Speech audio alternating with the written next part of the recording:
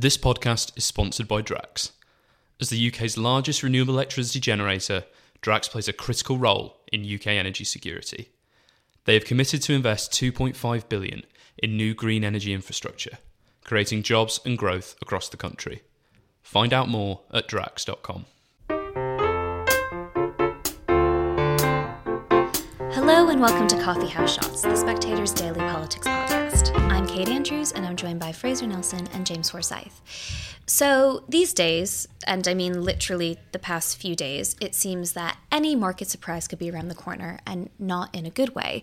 We had a big update this morning, James, from the Bank of England, which announced a major intervention into gilts. Why don't you tell us about it? So the Bank of England has intervened to buy gilts. And it says it has done this to prevent a material risk to financial stability. Now, this is a dramatic action by the bank. It is normally the kind of action the bank takes in response to an external circumstance. This is not precisely the same, but it is in effect the same as quantitative easing, what they are doing. But they are doing this because of the market's reaction to the government's economic statement last Friday. And I think sometimes on this podcast, you can get kind of caught up in the moment of a day-to-day. I think it's just worth stepping back and saying that we have the Bank of England intervening to maintain financial stability in response to a government statement. Now, I think what has happened is that the government... James, quickly, just to put that in perspective. We usually see these kinds of interventions when there's like global catastrophe, right? Financial markets meltdown, a pandemic, possibly an energy crisis. I think the point you're making there is that budget decision, fiscal policy announced by government has led to this intervention this time round. That's unique to the UK and really quite worrying. Yeah. So what's going on is you have a deeply uncertain environment, not just in the UK, but globally. And into that deeply uncertain environment, this government chose to push a series of radical policies, emphasising how bold and different they were from what had gone before. And the markets, I think, took fright at them, I think is a reasonable way to describe what has happened. So the bank is now having to step in to do this. The bank steps in to do this today for a very specific reason. What was happening to gilts was forcing LDI pension funds to become kind of forced sellers. And that could have, according to Ed Conway's reporting for Sky News, basically if a bank hadn't acted, you could have seen pension funds essentially going bust and people's private pensions being wiped out. Fraser, it was just last week that the Monetary Policy Committee announced that it was going to start quantitative tightening, that it was going to start selling off government debt. In just a matter of days, it has now reversed this policy, done a complete U-turn, and actually it's going to keep buying government debt and essentially start printing more money. Now, Liz Truss was very critical of quantitative easing during the campaign. She felt that it had played a big role in inflation. We seem to find ourselves in a situation now where the Bank of England is having to print more money, essentially come up with magic money tree policies, not just to make her policies possible, but to keep things afloat. Yeah, to keep things afloat, there is a general feeling. In fact, there was a note by Capital Economics last night suggesting that she needs the interest rate in the gilt yields, that's how much it costs the government to borrow, to be about 4% or under. If it gets above that, then she really does run out of money and would have to either cut public spending or abandon her tax cuts. So it's rather strange to see the Bank of England, which obviously is not wild about her splurge, basically bailing her out. I mean, when it's an intervention today, they cut down the government cost of borrowing quite sharply, as it was intended to do. So Liz Truss has got reason to be grateful that the Bank of England has yet again kicked the can further down the road in a way that she was criticising it for the last wee while. But I would also argue that even if Rishi Sunak had won the leadership campaign and was there now, we would be seeing a lot, 3/5, 4/5 of the misery we're seeing right now. Everything is being blamed on Liz Truss, and that is because, in my mind, she made the calamitous mistake of timing her statement in the middle of the global change in fiscal mood, so monetary moods. We're seeing inflation rates rise up and down right across the world. It's something you predicted, Kate, and probably before anybody else 18 months ago. We're seeing the Fed increase rates faster than a lot of other people. And the Fed was the first to grasp the new economic reality that inflation is going up and rates need to go up a lot more. Now, this is happening now. Take the German and French bond markets at a 10-year high. The yuan today has hit an all-time low against the dollar in the same way that the pound did recently as well. You're seeing even in Japan, the gilt yields are going up, and the mortgage misery is being seen right across the world from Bratislava to Brooklyn. So yes, Britain is facing this too. Now, in my view, what's happening is what Liz Truss has done is she should have sat this out. She should not have had her massive expansionary budget thing last week. She should have realised that against this backdrop, she was going to be blamed for all the mortgages going up. Anybody who's got a fixed term at 2% who's having to renew at 5 or 6% is going to think that's Liz Truss. I've just come off the phone to a Tory MP, quite an economically literate one, who is blaming Liz Truss for the fact that his mortgage is going to go up way more than his tax cut is going to deliver him. So right now, her juxtaposition of this means that she is absorbing all of the blame over something which is happening worldwide right now.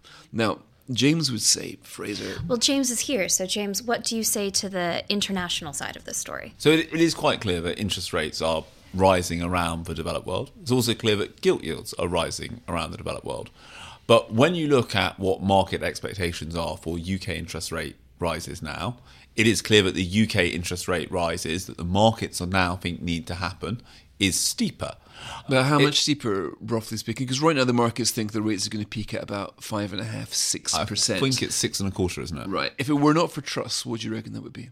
I think what was it before? It was about 4.5%, 5%. So there is still some factor in here. Right, so in other words, if Sunak was in power right now, we'd still be looking at base rates doubling. I think you can't. I think it is erroneous to think that the individual who is in charge is the key determinant. I think if you look at what Hugh Pill said yesterday, Chief Economist of the Bank of England, he was clear that the loosening of fiscal policy was one of the things that required a significant monetary policy response. Now, that's the Bank of England from the people setting the interest rates. That is what they're saying. It was a component. I think, behave yourselves. I also think that if you look at what's happening to gilt yields, it is again quite clear if you set the US, Germany and the UK on the same chart, it is clear that while US and German ones are going up too, the UK one is steeper. And I think it is also worth noting that I don't see the ECB or the Fed having to intervene in the way that the Bank of England has intervened today. But maybe it would be intervening later on if it hadn't done so today. I also think that you see the same thing just on currency, right? Obviously, a large part of this is a strong dollar story. You are completely right about that. But you can't get around the fact that if you look since August at who are the worst performing currencies against the dollar, the UK is at the bottom of that pack, doing even worse than the Swedish krona. And I think one of the points here is that to supplement your point, Fraser, I would actually say, is right now, a lot of this stuff is an ugly baby contest. And what the UK government chose to do was to step into the spotlight and to say, we're bold, we're radical, we're doing something different. That turns the market spotlight on you. Mm-hmm. And in the kind of key conditions that you and Kate have been describing, I think one of the last things you want to do is turn the market spotlight on yourself. I think we are seeing the consequences of that now. And I also think that in terms of political terms, there's a question of ownership here. I think previously the government had a reasonable argument that interest rate rises were in part being caused by the Russian invasion of Ukraine, because that had sent energy prices, commodity prices rising. Now, as you say, politically, the government owns these interest rate rises. And I think that is a real problem for the Tory party. One senior Tory MP said to me, look, you have to understand how since 2008, low interest rates have been a key part of the building of this new Tory coalition. What is one of the things that defines these new red wall seats is they tend to have higher levels of home ownership than the national average. Yes, houses are much cheaper up there, but more people are buying the houses. Like when Tories won Hartlepool in that short by-election victory, one of the defining features of a seat was how high levels of home ownership was. And the Tories in the 2019 election, they lost by double-digit margins among people who rent in both the private rented sector and the social rented sector. They won among people who have a mortgage by 10 points. And as this Tory MP said to me, what we have just done is imposed a huge tax on our base. You were citing that Tory MP the other day. You really have to be, if you have a mortgage, you have to be earning a huge amount of money, way beyond 150,000, way beyond 170,000, for the tax cut to offset the increase in your mortgage payment that is coming. And I think that is a real political problem for the Tories. Fraser, is it not telling that Liz Truss and Kwasi Kwarteng, broadly speaking, have gone silent? I mean, there's an argument that perhaps you just wait to see where the market goes. You expect them to calm down. Of course, we've had this announcement that at the end of November, we're going to get some more information about fiscal discipline from the Treasury. But I think it's increasingly notable as these bad news stories come out, and it's, I don't know exactly what the average is. It feels like it's every hour. It's probably more like once every 4 hours, but it's coming in thick and fast. Is it not becoming more difficult for the two people at the center of these decisions to stay so quiet? Difficult, but what strikes me is something a bit different. How few people there are speaking up for them. Right now, normally when this happens, if this were a Blair project, even a Johnson project, you'd have outriders, you'd have allies, you'd have people trying to explain, trying to calm the markets, trying to say it's not that bad, trying to say, as I've attempted to, that like 3/5 to 4/5 of this would be happening anyway. It's that sort of silence that really strikes me. And it just makes me remember that, of course, Parliament's in recess right now. Politicians are still around. They're talking to each other. But fewer than a third of them backed Liz Truss for leader. So all of them have got what none of them wanted. And those who, not well, about 70% of them didn't want. And those who didn't want her for exactly this reason. So the feeling of vindication is very, very strong right now. There's a whole bunch of economically dry Tories who are thinking, I told you so. They're saying to the members, you should have listened to us. Politicians, they're thinking, Rishi Sunak predicted exactly this, the run on the pound, the gilts, the mortgage going, the interventions. All of this was predicted by Rishi Sunak, who got the most MPs backed. So I think there are problems in so many dimensions here. And yes, it is problematic that Liz Truss is nowhere to be seen, although I have spoken to people who have spoken to her, and they say that she's in surprisingly good moods right now. She sort of sees that the markets are all basically in a fuss and they'll calm down, etc. Kwasi Kwarteng is, as I understand it, off the mood that he should just be sort of silent and let people chill for a while. People will calm down. But you really struggle to see outside the pages of the press that many voices saying that what Liz Truss is doing is right and this is long-term better for the country, etc. It won't be long before she needs to pass some votes, and on the Monday when MPs come back, she'll be asking them to vote for the national insurance cut, for example. Now, MPs cannot vote against a budget measure, but what we heard last week was not a budget by her own measures. So I think, to put it mildly, next week's Tory party conference will be interesting, and she will have party management issues. There are a whole bunch of Tories who now think that they have just seen their political future and it's got rather short. And James, what will the mood be like at that Tory party conference? You touch on this in your column for the magazine this week. I think people have noticed the incoming of anonymous quotes and comments from Tory MPs saying that both the Prime Minister and the Chancellor are in serious hot water, even comments like she has to go.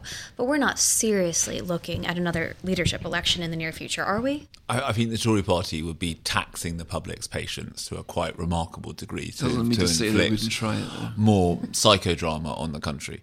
I think one of the questions for Liz Truss is what does she do when Parliament returns on October 12th? I think there will undoubtedly there are Tory MPs who think that the government needs to try and get ahead of this, that you don't want a situation where you're being UQ'd every day by the Labour Party on what is going on in the economy, and that it would be better to stand up on October 12th and announce measures designed to reassure the markets. The problem is, in terms of reassuring the markets, my hunch is that there are probably only two things that would do that.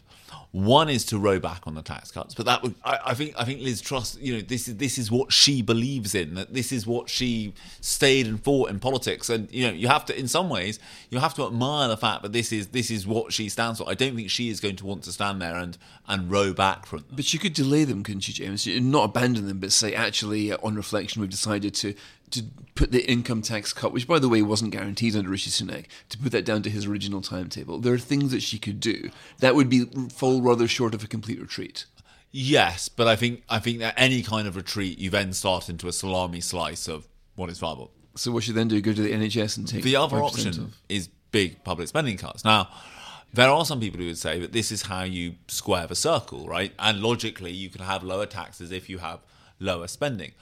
I mean, the challenge is that it is very difficult to see where the easy cuts come from, right? In nearly every case, you start ruling out this or that, and very soon you've essentially ruled out most of the budget. So you start off by saying, well, you obviously can't cut the NHS politically, but that's not possible, especially given that she is committed to the extra funding for social care that was designed to be raised by the increase in national insurance that she's reversing. So you can't do that. Can you really cut the education budget at this moment? Can you cut welfare at a time when people are facing such a difficult... She's promised more money for defence. ...winter. She's promised more money for... A lot more money for defence. But I mean, not until 2030. But you could say you need to ramp it up. Anyway, it'd be hard to cut defence, put it that way. The justice system is, I think, is clearly at breaking point with lawyers on strike.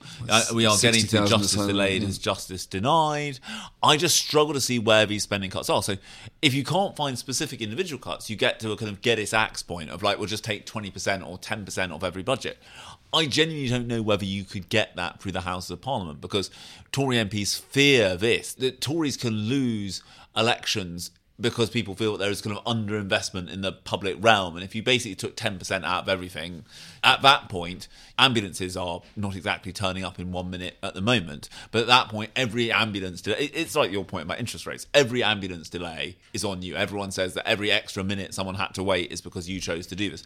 So I think there are things that are economically might tick the box in terms of squaring the circle, but are politically undoable. And then the things that other things that are politically undoable, because I think they would be such a reversal of your agenda if you are Liz Truss and Kwasi Kwarteng, but might reassure the market. So I think politics is very much in flux right now in terms of where they go.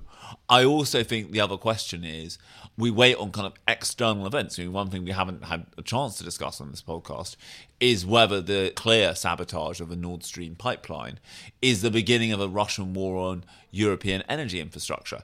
If it is, that is going to send energy prices much higher and risk blackouts and other problems. So we are in a world right now where I think there are very, very few certainties, and we should be very cautious about looking more than kind of 24 hours, 48 hours ahead, because I think there are moments when, they always say that when the tide goes out, you see who's swimming naked. The tide is receding at an immensely rapid rate, and people who might have thought that they were absolutely fine because they were swimming starkers so far out to sea are suddenly going to be exposed, and that could have all sorts of unpredictable financial consequences. Lovely mental image there. Everyone keep your clothes on. Thank you, James, and thank you, Fraser.